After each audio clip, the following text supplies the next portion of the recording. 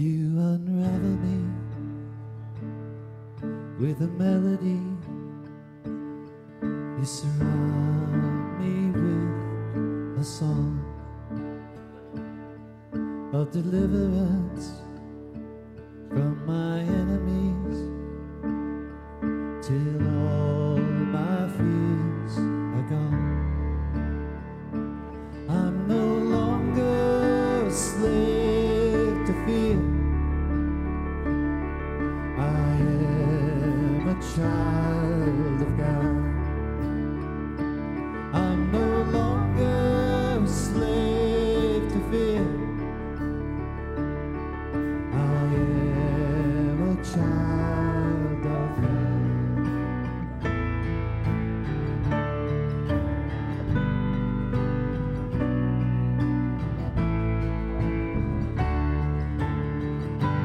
From my mother's womb, you have chosen me. Love has called my name. I've been born again into your family. Your blood flows through my veins. I'm no longer a slave to sin. I am a child of God. I'm no longer a slave to fear. I am a child of God.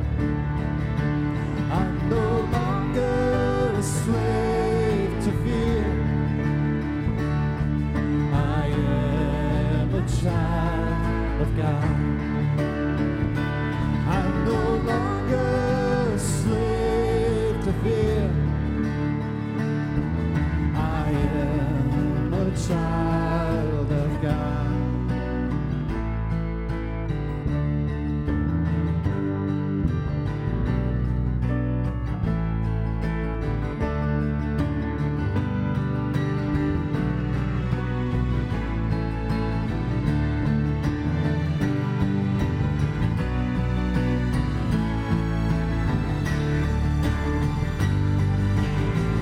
You split the sea so I could walk right through it. My fears were drowned in perfect love. You rescued me so I could stand and sing. I am a child of God. You split the sea so I could walk right through it. My fears were drowned in perfect love. You rescued me so I could stand and sing. I am a child of God. I am a child of God. I am a child of God. I am a child of God.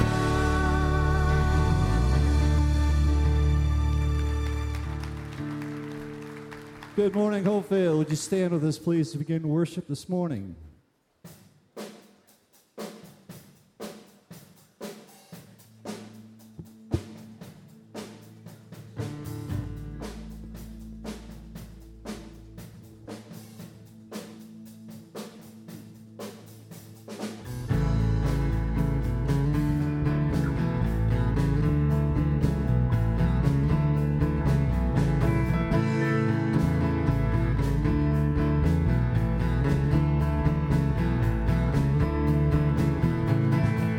Strength arises, we wait upon the Lord. We will wait upon the Lord. We will wait upon the Lord. Strength arises, we wait upon the Lord. We will wait upon the Lord. We will wait upon the Lord our God. You reign forever. Our hope, our strong deliverer. You are the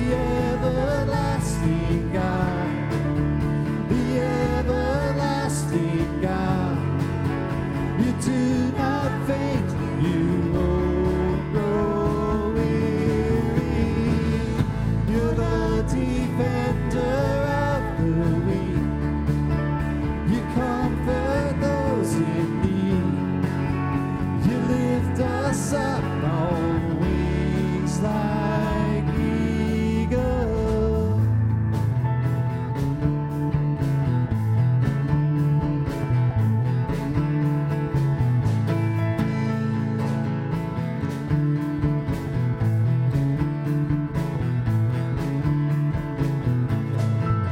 Strength to rise as we wait upon the Lord. We will wait upon the Lord. We will wait upon the Lord. Strength to rise as we wait upon the Lord. We will wait upon the Lord. We will wait upon the Lord our God. You reign forever.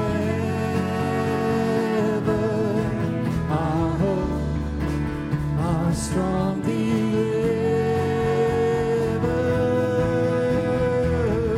You are the everlasting God.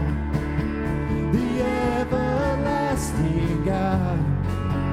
You do not faint, you won't grow weary. You're the defender of the weak. You comfort those in need. You lift us up on wings like eagles.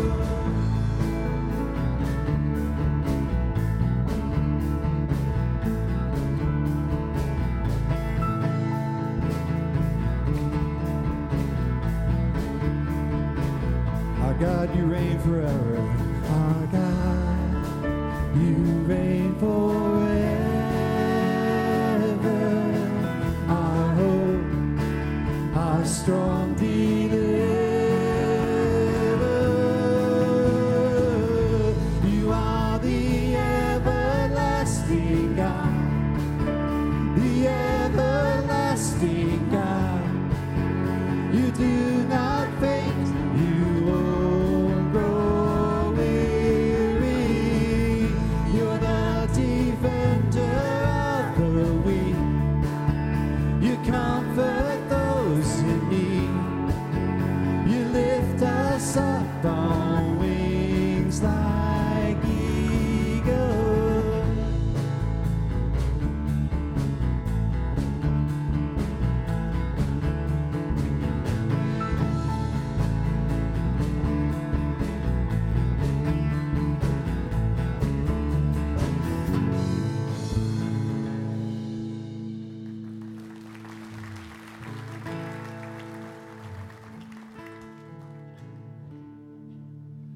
In the book of Samuel in the Old Testament, we read about the prophet Samuel's sacrificing and his prayers to God to protect them.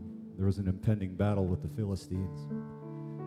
Well, God delivered his people from the Philistines, and Samuel raised up a stone between two cities as a monument to God's blessings. And that stone was called Ebenezer. So now when we sing this song, it's our way of it's offering up an Ebenezer to our God for his blessings and his goodness towards us.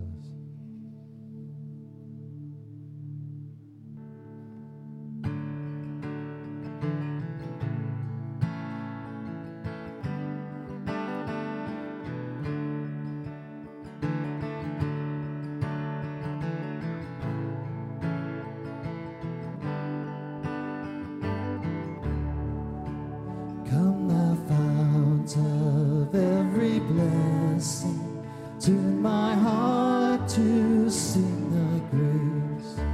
Streams of mercy never ceasing, calls for songs of loudest praise. Teach me some melodious sonnet, sung by flaming tongues above. Praise the mount I'm fixed upon it, mount of thy redeeming love.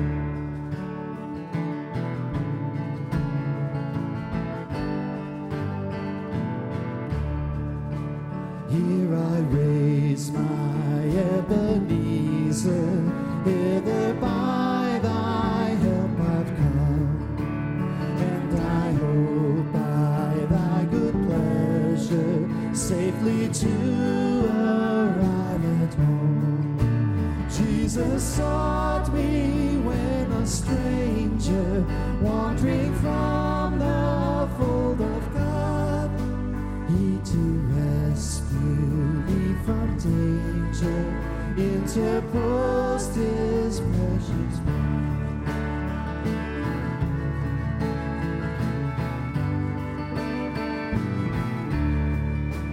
Oh, to grace how great a debtor daily I'm constrained to be.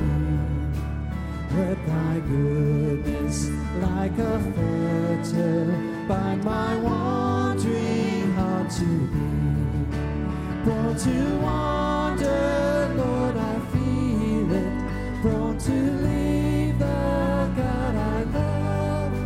Here's my heart, Lord, take and seal it. Seal it for thy courts in love. Prone to wander, Lord, I feel it. Prone to leave the God I love. Here's my heart, Lord, take and seal it for thy courts of love.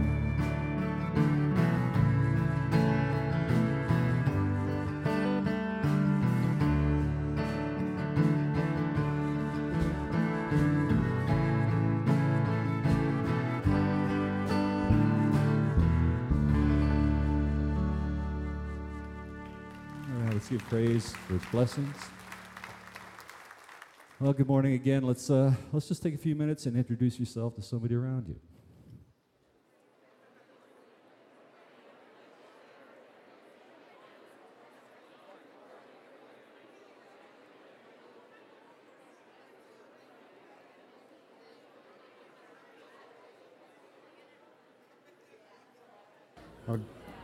Good morning, Hopevale. It is good to be together this morning, even if it is a little rainy and overcast.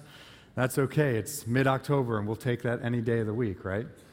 So my name is Adam Harbaugh. I'm the outreach pastor here at Hopevale. And just a couple quick announcements this morning, some things we want to make you aware of. If you're relatively new at Hopevale, we have a Get to Know Hopevale class that really is designed to just give you a better sense of who we are, what we believe, and how you fit into what God is doing here at this body that we call Hopevale. And so if that classifies as yourself, if you want to come and hear more about that, that class takes place in the venue at noon. So just stop by the Welcome Center, get signed up there, and then you're more than welcome to join them for that.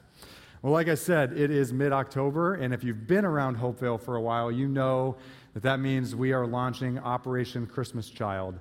And this is a ministry in partnership with Samaritan's Purse. Basically, very simply, we invite everybody to fill a shoebox with toys, and then that gets shipped to a child around the world to just a practical way to express God's love to them. And there's been a neat connection with this project and Hopevale, and I'm not going to be able to capture it as well as, as Irene did on video. So we have a video we're going to watch together, so please take a look at that. I was born in Kenya, and I was born in a slum in a city in Kenya. And I was born in a family of 4 biological kids. I always compare Christmas to like Thanksgiving here, where families meet and it's a big feast and it's cooking and eating. So Christmas was pretty much that. We didn't expect gifts simply because families can't afford it. If we got something for Christmas, it would be something that you would use for the rest of the year. You had 3 choices to pick up, and that's if you needed a new uniform for school, or if you needed a dress, or a new pair of shoes. You had to pick wisely, so if I needed a uniform, that's what I would pick for Christmas. And even with that, my parents would not afford brand new stuff, so it would be a second-hand clothing.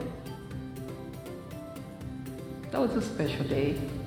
I get teary-eyed when I talk about it. To most people, they might think that it's something minimal. But to a kid like me, growing up in Africa where you don't have much, that was a treasure. And so that box is something embedded in my brain. The little things that I got in that box, I still remember up to this day. Like a toothbrush, jumping ropes, these are things that were in my box. And to me as a kid, 8-year-old kid who has not seen anything like that, I thought it was heaven. And I'm pretty sure all the other kids along with me thought the same thing, and we were overjoyed. Do you know what? I didn't have a toothbrush until that day. And I was 8 years old, who had never used a toothbrush before. I can understand how those kids feel. It's like heaven on earth. They are not joking, they're not playing, it's not a ploy. They're truly happy because you've made their day, you've made their year. Because me getting a pack of pencil, it's not something that I would get every year. I would get maybe one pencil to use for the whole year if my family would afford it. So when you give me a pack of pencil, that is treasure. I would encourage everyone and anyone to participate in doing this. Everybody loves gifts, and when you do that, you start out something. And for me, that's how I started, is wanting to know who are these people? What do they have that other people don't have? Why would they even do this for anyone who doesn't know them, people who don't even think they care? So if we do that, we're spreading this love, and we're spreading the word of God, which teaches us is to love God and love one another, just like He gave us that commandment. You're doing something that is the best and the foremost important commandment that we were given. It's not the value of how much you're spending. It's the little stuff. You don't have to spend a lot of money. $5 will go a long way. These kids will value what you send them. And so my humble appeal is that everybody participate in this, because you change somebody's life and they'll never forget about you and your love.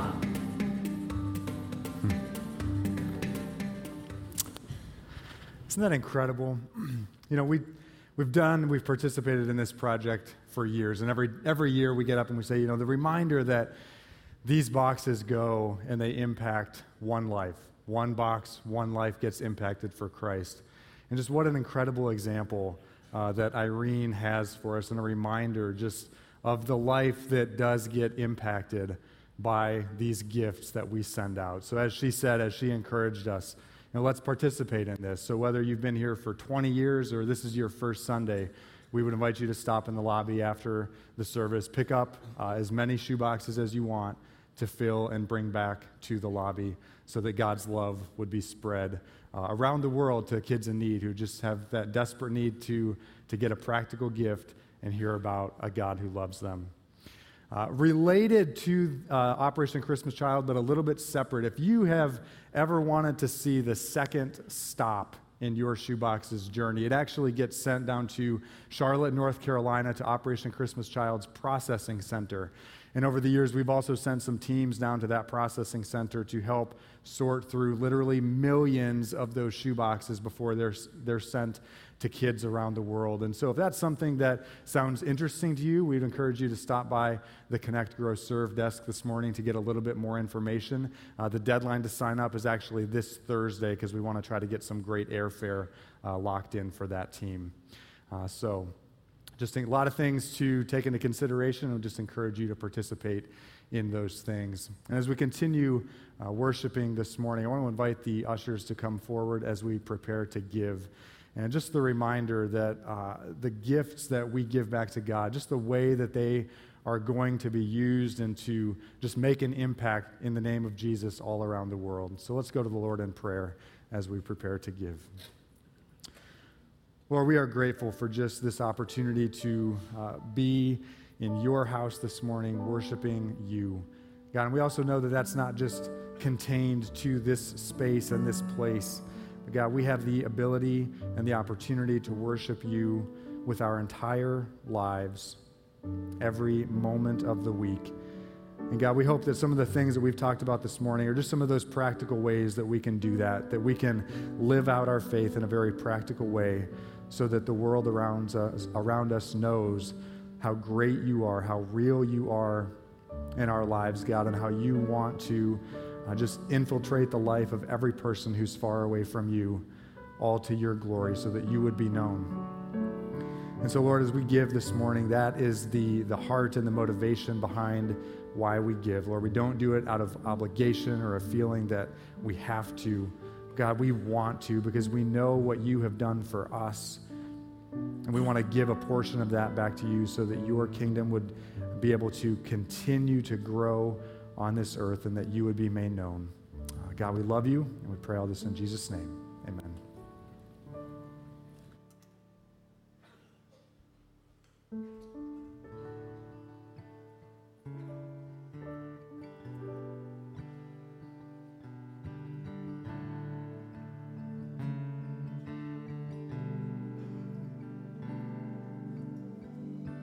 The sun cannot compare to the glory of your love. There is no shadow in your presence. No mortal man would dare to stand before your throne, before the Holy One of heaven. But it's only by your blood, and it's only through your mercy, Lord, I come. I bring an offering of worship to my King. No one on earth deserves the praises that I sing. Jesus, may you receive the honor that you're due. Oh Lord, I bring an offering to you. Would you stand with us, please, as we continue our worship?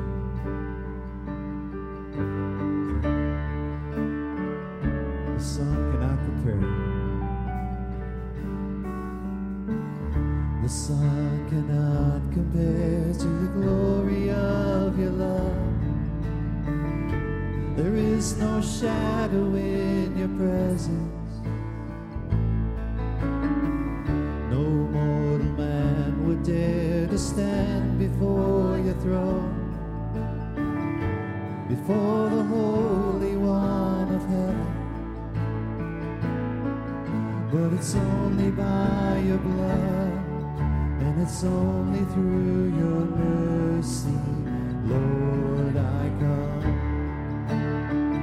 I bring an offering of worship to my King. No one on earth deserves the praises that I sing. Jesus, may you receive the honor that you're due.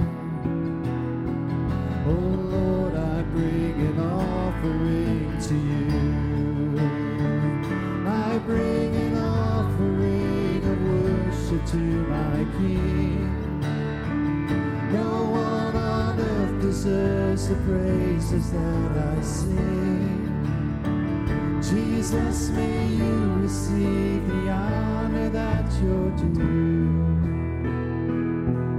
Oh Lord, I bring an offering to you. Oh Lord, I bring an offering to you. I bring an offering to you.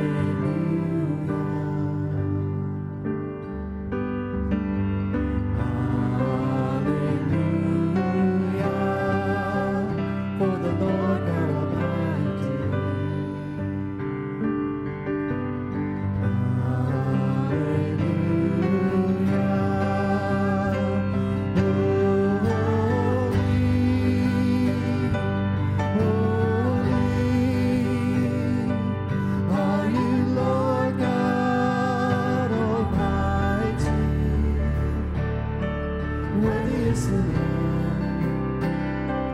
Worthy is the Lamb. You are holy,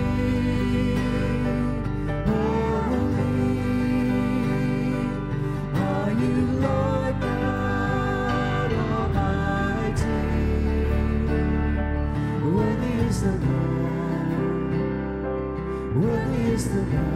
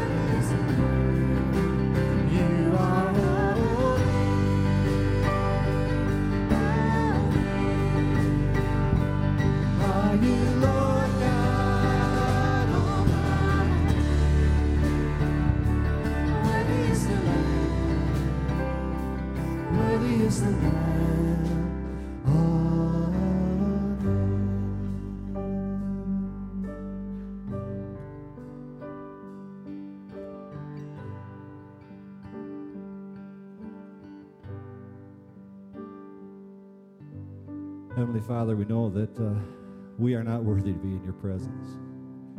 For you're the only one that is holy. You are the only one that is worthy. But you have provided us with a direct line to you through the sacrifice of Jesus. You are holy. You are worthy. And may your Spirit work through us now and through the words of Pastor Dan as we hear your words through him. Through your grace and sacrifice, we pray. Amen. You can be seated. We have these songs that really are glimpses into heaven. And the last song we sung based on some words from the book of Revelation where we see the angels and the saints gathered around the throne of God, worshiping the Lamb who was slain, none other than Jesus Christ, our Savior and our Lord. Well, last week we finished up our Live 168 series. How many of you were here for the conclusion last week? Right? So you all got your sticker? Yeah. You hooked up on the phone, right? Yeah.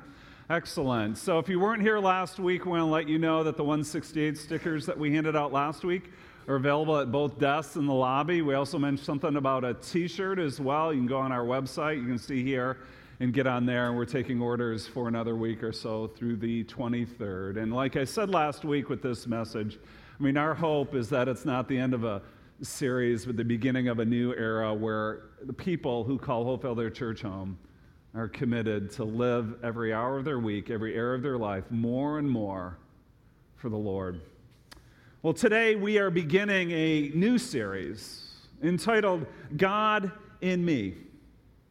God in Me, a series where we're going to take an in-depth look at the Holy Spirit, what the Bible teaches about him, and who he wants to be for us. Now, let me say right up front that I think this can be an extremely challenging series for us on several levels, to talk about the Holy Spirit with a large group of people like you. Challenging on several levels. First of all, it is challenging because of our ignorance. We just don't know. And when I use the word ignorance, I'm talking about either a lack of knowledge or a lack of familiarity, that there are people who have never heard of the Holy Spirit, and that even includes some who grew up going to church. They heard about God, they heard about Jesus, but somewhere along the line, mention of the Holy Spirit never quite came up, or if it did, it was very infrequent and incredibly low-key. Maybe that's you. No wonder well-known Christian author Francis Chan entitled his book on the Holy Spirit, Forgotten God, Reversing Our Tragic Neglect of the Holy Spirit. Forgotten God. And so whether it's neglect, ignorance, or lack of familiarity, for some of you, this might be the very first time that you hear biblical teaching about the Holy Spirit. But then beyond just ignorance, second, it's also challenging because of our confusion. We just don't know, or maybe we're not quite sure. Now, this group consists largely of Christians who come from all sorts of different denominational backgrounds. You can ask 10 different Christians what they think about the Holy Spirit, and it would be surprising if you got 10 different answers.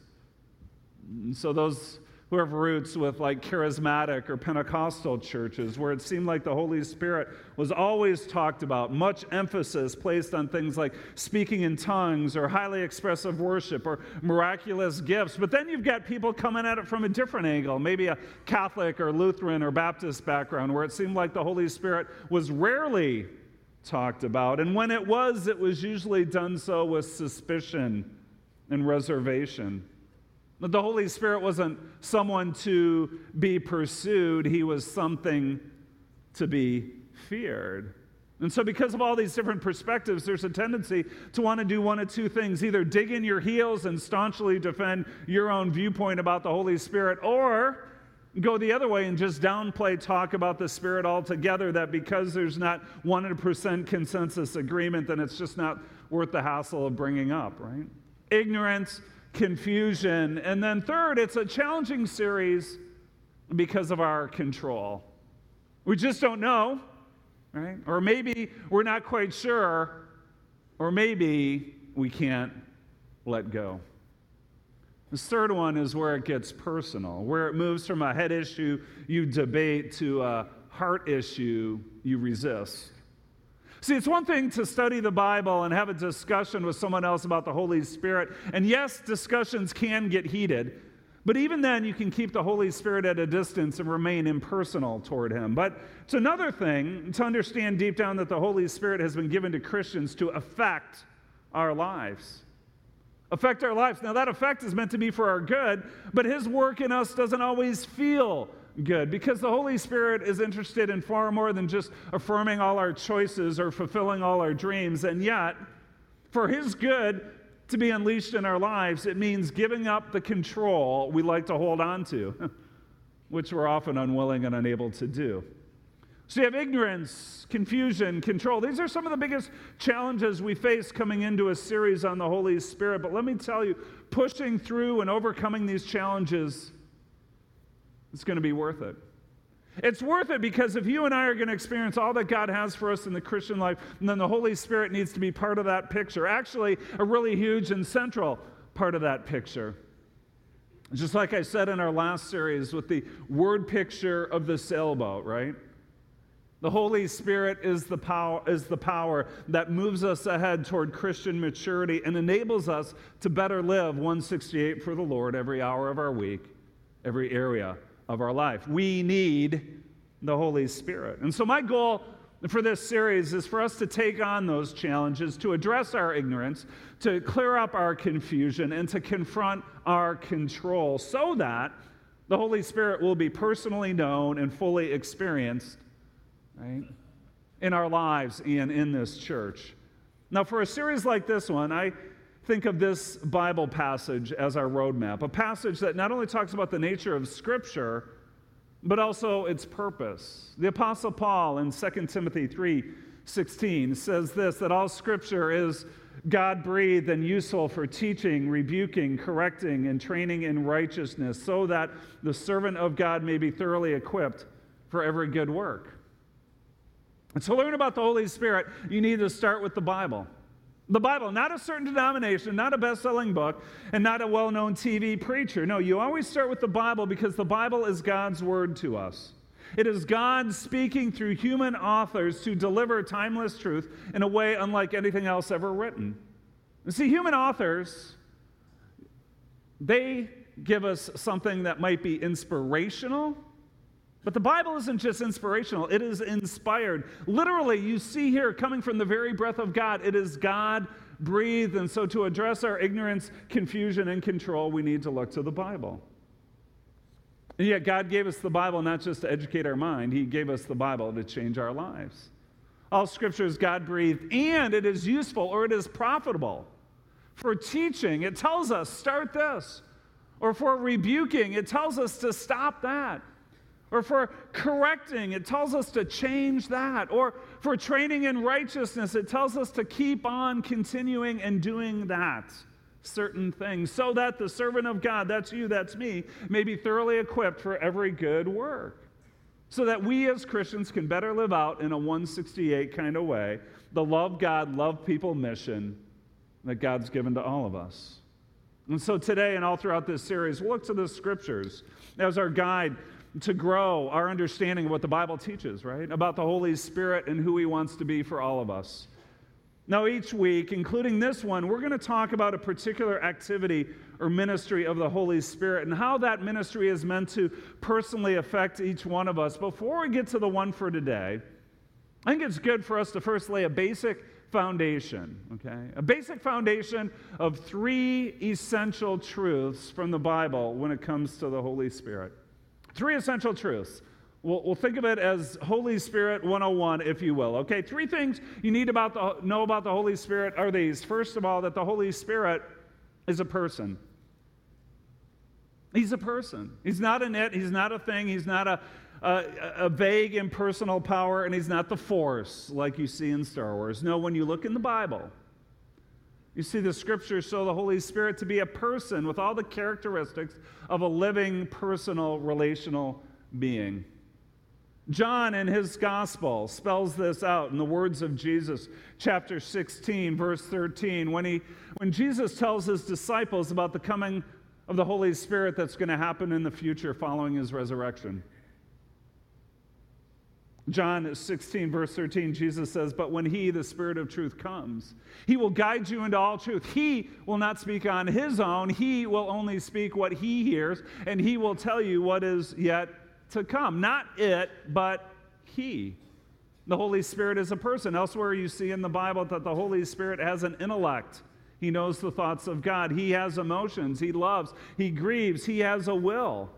The Bible says that the Spirit teaches us. He prays for us. He comforts us. He guides us. These are all activities that a person does for someone else. We could go on, but I think you get the point. Now, why is this important for us to know? Well, just as we talk about having a personal relationship with Jesus, so too can we relate to the Holy Spirit in a personal way. See, if you think about the Spirit as an it or a force, then he remains impersonal and uninvolved in your life. But if you understand that the Holy Spirit is a person, then it changes your mindset to one of relationship and growth, that the Spirit is someone that we can know and pursue and grow closer to over time. So, the Bible teaches that the Holy Spirit is a person. Not only that, but the Bible also teaches that the Holy Spirit is God himself. The Holy Spirit is God. He's more than just an extension of God. He's more than just a manifestation of God. No, the Bible teaches, Christians have affirmed throughout the centuries, that God, the Holy Spirit, along with God the Father, and God the Son, that's Jesus, make up what we know as the Trinity, right? This holy mystery, the Trinity, where God exists in three persons. Each person is fully God, and yet there is also but one God. Now, we don't have the time nor the brain space, right, to fully explore the depths of the Trinity today. After all, theologians and philosophers have tried to make sense of that for the last 2,000 years. And yet, while it seems to push beyond the limits of our finite human understanding, we can't escape the fact that the Bible teaches the Father, the Son, and the Spirit are all fully God, and yet while at the same time also affirming that there is one God. And so when it comes to the divine nature of the Holy Spirit, Scripture says that he's all-knowing, that he's all-powerful, that he's all-present, that he is able to perform miracles that defy this natural world. These are all characteristics of what? Of God himself. I think of the beginning of Acts chapter 5, and the story in the early church of a married couple named Ananias and Sapphira. Now, the book of Acts is filled with all these wonderful stories of miraculous life change and exponential church growth. But in the midst of that, you have this one deceptive couple, Ananias and Sapphira. They had just sold some property, and they wanted to share the proceeds with church leadership like many others were doing at the time. But unlike the rest, they misrepresented themselves, right? That they were giving away all their proceeds when in fact they greedily held some back for their own use. Well, this comes to light, and so in Acts chapter 5, verse 3, the Apostle Peter confronts them. Ananias, he says, how is it that Satan has so filled your heart that you have lied to the Holy Spirit? And you have kept some for yourself of the money you received for the land. What made you think of doing such a thing? You have not lied just to human beings, but to God, right? It's as straightforward as you can get. Peter equates lying to the Holy Spirit as lying to God. And so for us to say that the Holy Spirit is God, we are recognizing the Holy Spirit and all his greatness and all his goodness. This keeps us, what? From downplaying, diminishing his power, his authority in our lives.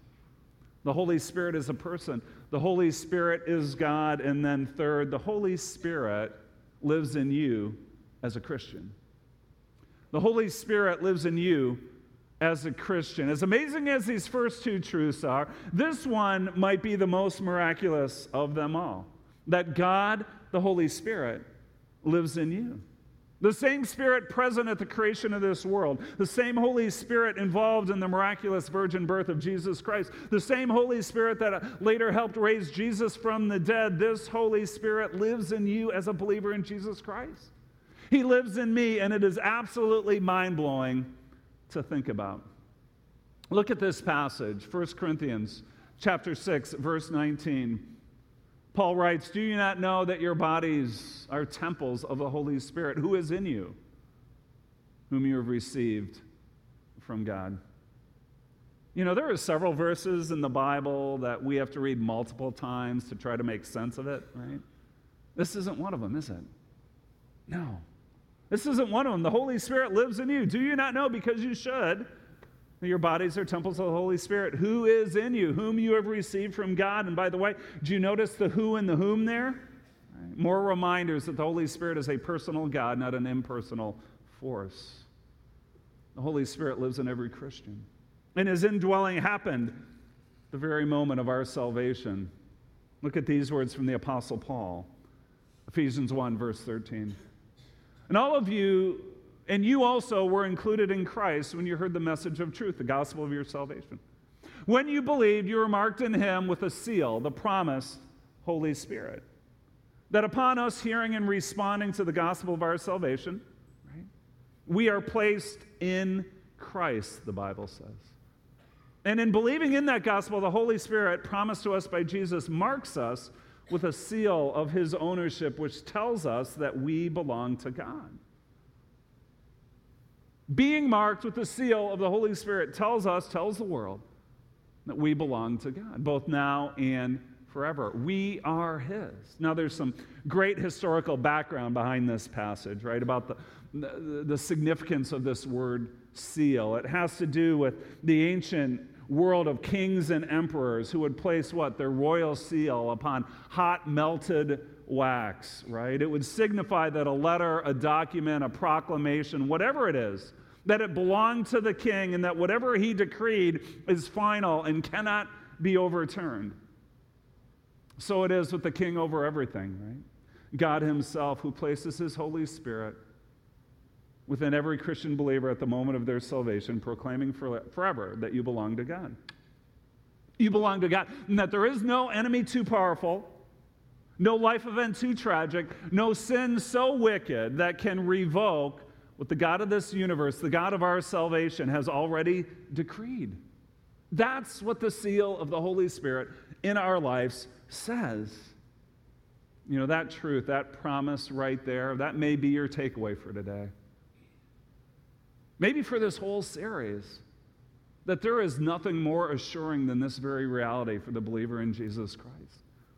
And because of Jesus, you belong to God now and forever, and the proof of that is found in the Holy Spirit who lives in you. Amazing. So God, the Holy Spirit, right, is a person. The Holy Spirit is God, and the Holy Spirit is in you as a Christian. These are our three foundational scriptural truths about the Holy Spirit that we're going to need not just today, but for all throughout this series. And as the weeks go on, I want to make sure we keep coming back to these, because knowing and remember these truths will further enlighten everything else we learn and discover about the Holy Spirit. Well, I know that took a lot of time, but with that foundation in place, I want to spend the rest of today looking at one of the key ministries that the Holy Spirit has in our lives. And to do so, I need to add this disclaimer, okay? Are you ready for this? Prepare to be stretched. Prepare to be mystified. Prepare to be amazed, because what we are going to discover today is going to push the limits of our finite human understanding. It is going to take us beyond the realm of the physical and into the spiritual. And yet that really shouldn't surprise us, because after all, we are talking about none other, right, than God himself. And so to begin our discovery, I want us to look at a passage in the Gospel of John, chapter 3. John chapter 3. It begins with the story of a man named Nicodemus. Nicodemus is an important religious leader during the time of Jesus. He is a member of the elite Jewish ruling council.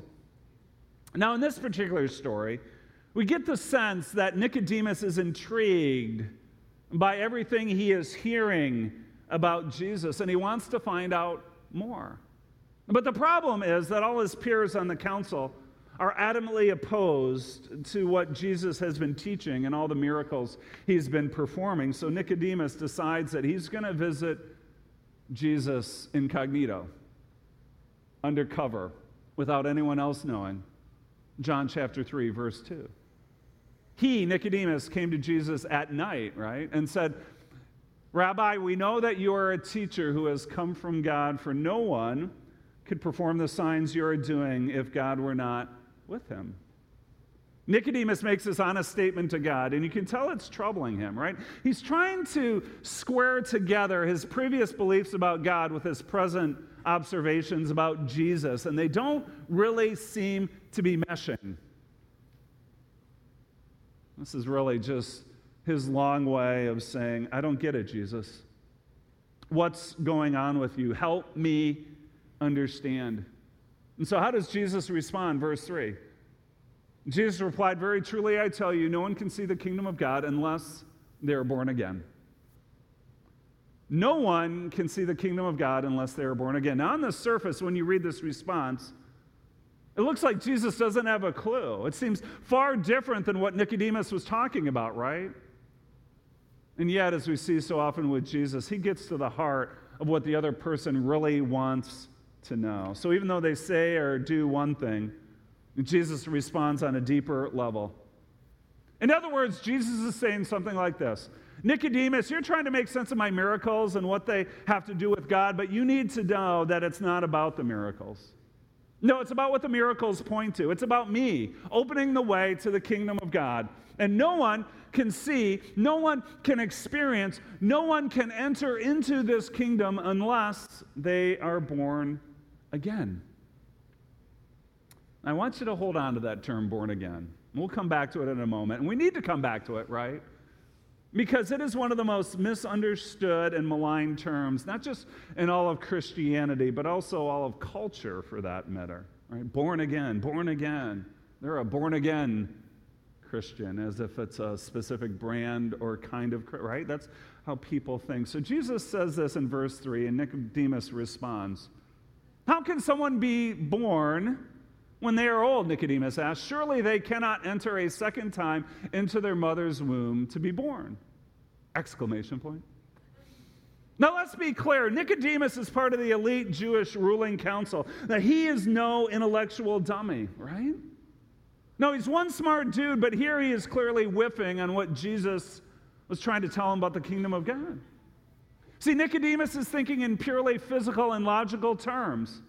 And this idea of being born again sounds like complete nonsense to him. But we know, don't we, that Jesus is using figurative language to make a spiritual point. So he helps Nicodemus out. Verse 5. Jesus answered, very truly I tell you, no one can enter the kingdom of God unless they are born of water and the Spirit. The water here, by the way, is not a reference to baptism, nor is it a reference to physical birth. No, Jesus is drawing upon Old Testament symbolic language that speaks about water with things like cleansing and renewal and spiritual transformation. Born of water and the Spirit, verse 6, pay attention to this, very important. Flesh gives birth to flesh, but the Spirit gives birth to spirit. Flesh gives birth to flesh. That's our physical birth. That's our first birth. That's when we are born the first time. And according to Jesus, us only being born this first time is not enough to enter the kingdom of God. No, there needs to be this second birth. And so Jesus says the Spirit, capital S, the Holy Spirit, gives birth to spirit. No doubt about it, this is a reference to the Holy Spirit, and he is the one who causes us to be born again. The Spirit gives birth to our spirit. Jesus goes on, verse 7, you should not be surprised at my saying you must be born again. The wind blows wherever it pleases, right? He's going to use this analogy. You hear it sound, but you cannot tell where it comes from or where it is going. So it is with everyone born of the Spirit. To enter the kingdom of God, Jesus says you must be born again. We must be born again. And yet here's the problem, or the challenge, or the obstacle, I should say, right?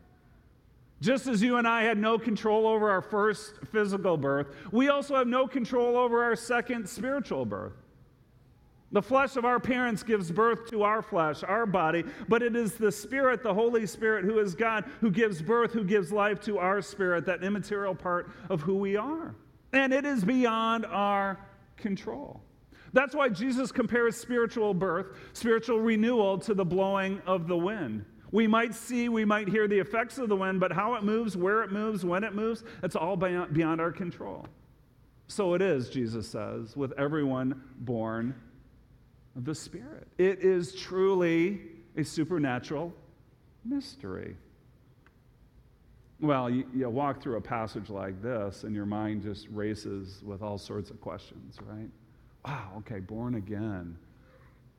You must be born again to enter the kingdom of God. Wow. You know, and so with all the questions, let me take a stab at a couple answers, right? What exactly is the kingdom of God? What is this kingdom of God Jesus is talking about? Well, the kingdom of God is the reign of God and everything under that reign. Right? The kingdom of God is the reign of God and everything under that reign. So that includes heaven and eternity, what we normally think of, but it also includes portions of God's creation here and now. The Church of Jesus Christ is part of the kingdom of God. We as individual Christians are part of the kingdom of God. So yes, Jesus is saying you can't go to heaven after you physically die if you haven't been born again, but he's also referring to our lives right now, okay? Where we as Christians live as part of his kingdom on earth as it is in heaven.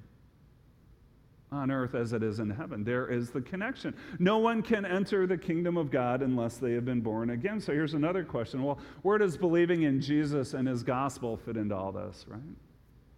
Virtually every week here at Hopevale, we talk about believing and trusting in Jesus Christ as your Savior. And so you might be thinking, well, isn't that what brings us into relationship with God, right? Isn't that the basis of our assurance of heaven? And my answer to that would be yes. It's yes, but it is yes with an asterisk. We are called to respond to the love of Jesus and the good news of his gospel, that he died on the cross in our place for our sins and was victorious over sin and death through his resurrection. And he invites us all to know him personally, right? This is what the Bible says it means to be a Christian. But when you add a passage like we just looked at into this equation, you realize a genuine spiritual conversion is much more than just a human decision. That's somehow, some way beyond our control in the realm of the supernatural. The Holy Spirit has to work in our hearts to make us receptive, responsive to that gospel. Theologians call this regeneration, that the work of the Holy Spirit takes a spiritually dead heart and makes us alive to God. Mysterious, no question. Beyond our control, beyond our understanding, definitely. Just like the wind, but even more so. See, the point is this: we can't make ourselves born again, right?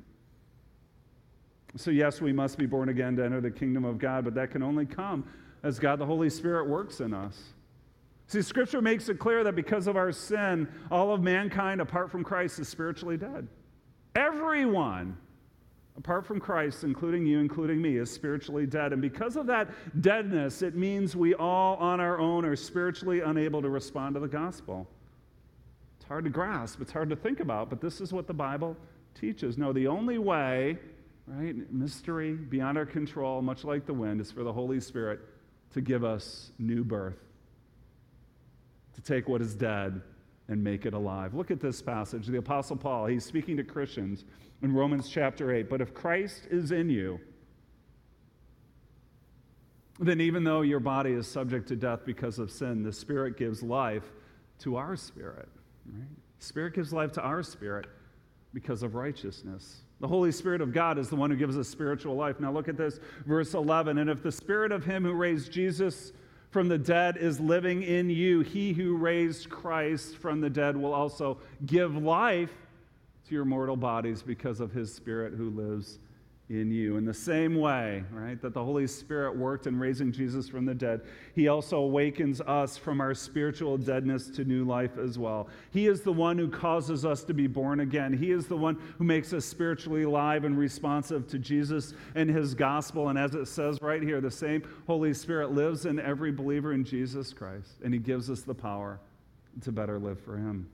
It's absolutely incredible. It says right here, the Spirit who lives in you. Now, I know we've taken in a lot today. This is quite the fire hose of passages and information for a series opener. But as we begin to wind down, and maybe you're trying to soak this all in, I just want us to pause for a moment and marvel, okay? To marvel at what we just read. To not gloss over everything we've covered and move on to the next thing, but to take a step back, to appreciate new everything we've taken in. See, because what we just read, these aren't just words, okay? They're not just words, they're signposts. They're signposts to a greater and deeper and eternal reality. You may have noticed that today's message is entitled, Rescue Me, and I chose those words because the work of the Holy Spirit that we have seen in these passages today is nothing short of a life-saving miracle, right? A life-saving miracle that changes the course of our eternal destiny. And it is a work that we so desperately need, but none of us on our own are able to accomplish it. We need to be rescued, and the only one who can take the deadness of our spiritual condition and make us come alive is the Holy Spirit. Because what did Jesus say? The Spirit gives birth, the Spirit gives life to our spirit. He's the one who does it, the only one. And so because of that very fact, those of us who are Christians here, we cannot take even a shred of credit for our salvation. Not even the tiniest little shred of credit, right? No, it is the life-giving Spirit who opens our eyes, who opens our hearts to the beauty and the necessity of the gospel of Jesus. Mystery, no question about it. How does it exactly work? I'm not quite sure. But if you know Jesus personally as your Lord and Savior, my hope is that this reality will lead you to greater gratitude and deeper worship, to get you to the place where you are truly praising God, from whom all blessings flow. But I also realize that with a gathering this size, that not everyone here probably knows Jesus in a personal way like this, right? You may know about him, that is, there's not ignorance or confusion on your part, but when it comes to trusting him, when it comes to surrendering to him, you've been unwilling and unable to do that. See, it's one thing to say, I don't believe, because like Nicodemus, you don't understand, but it's another thing to say, I won't believe, right? Because you don't want to give up control. That is the internal struggle that goes in the place of every human heart. Listen, I can't make you do anything, but the Holy Spirit can. And so my prayer for you is that the Holy Spirit in his mysterious ways, just like the wind, would move in your heart and bring your spirit to life, because the same Spirit who raised Jesus from the dead is able to awaken your heart so that you can see your need for a Savior, right? So that you can give your life over to Jesus. And today would be the day that the Spirit does that work in your heart in such a way that you can say yes to Jesus as your Savior. Wherever you may be with the Lord, right? I'm so thankful for the Holy Spirit. You should be too. Who rescued us, who gave us birth, who gave life to our spirit, who caused us to be born again, and because of that, we now belong to God. We are part of his kingdom now and forever. Let's pray together. Father, I thank you. We thank you for showing us anew, right, with fresh eyes, who the Holy Spirit is, who he has been for us. That the Spirit gives us birth, gives life to our spirit, so that we may call upon Jesus and walk with him forever, that we may experience the abundance of his salvation in our lives. God, we thank you for that. How it works, it's a mystery. We don't fully understand. But thank you that it does work. Thank you that through the gracious, loving, victorious work of the Holy Spirit, you take our dead spirits, our passive spirits, make them come alive, that we may know and give our lives to Jesus and then walk with him. Father, we're excited about what you're going to do in this series, but even now, excited for the work that you're going to do in all our hearts. Some of us today needed to be challenged. We've been resistant. We're unwilling, unable to give up control of our lives. May the Holy Spirit loosen that control, that we may know Jesus as Savior and Lord. For others of us, we need to be encouraged. And so encourage us. Encourage us that you have placed your Spirit in us as a seal, as a guarantee that we belong to you, God, now and forever. And for this, we give you thanks. And may that very truth carry some here who are going through some really hard times right now. some lonely times, some uncertain times, some confusing times. That whatever else they see, whatever else they hear from others, whatever life throws their way, that they would know through the still small whisper of your voice that they are yours now and forever. We give you praise, all in the name of Jesus. Amen. Let's stand together.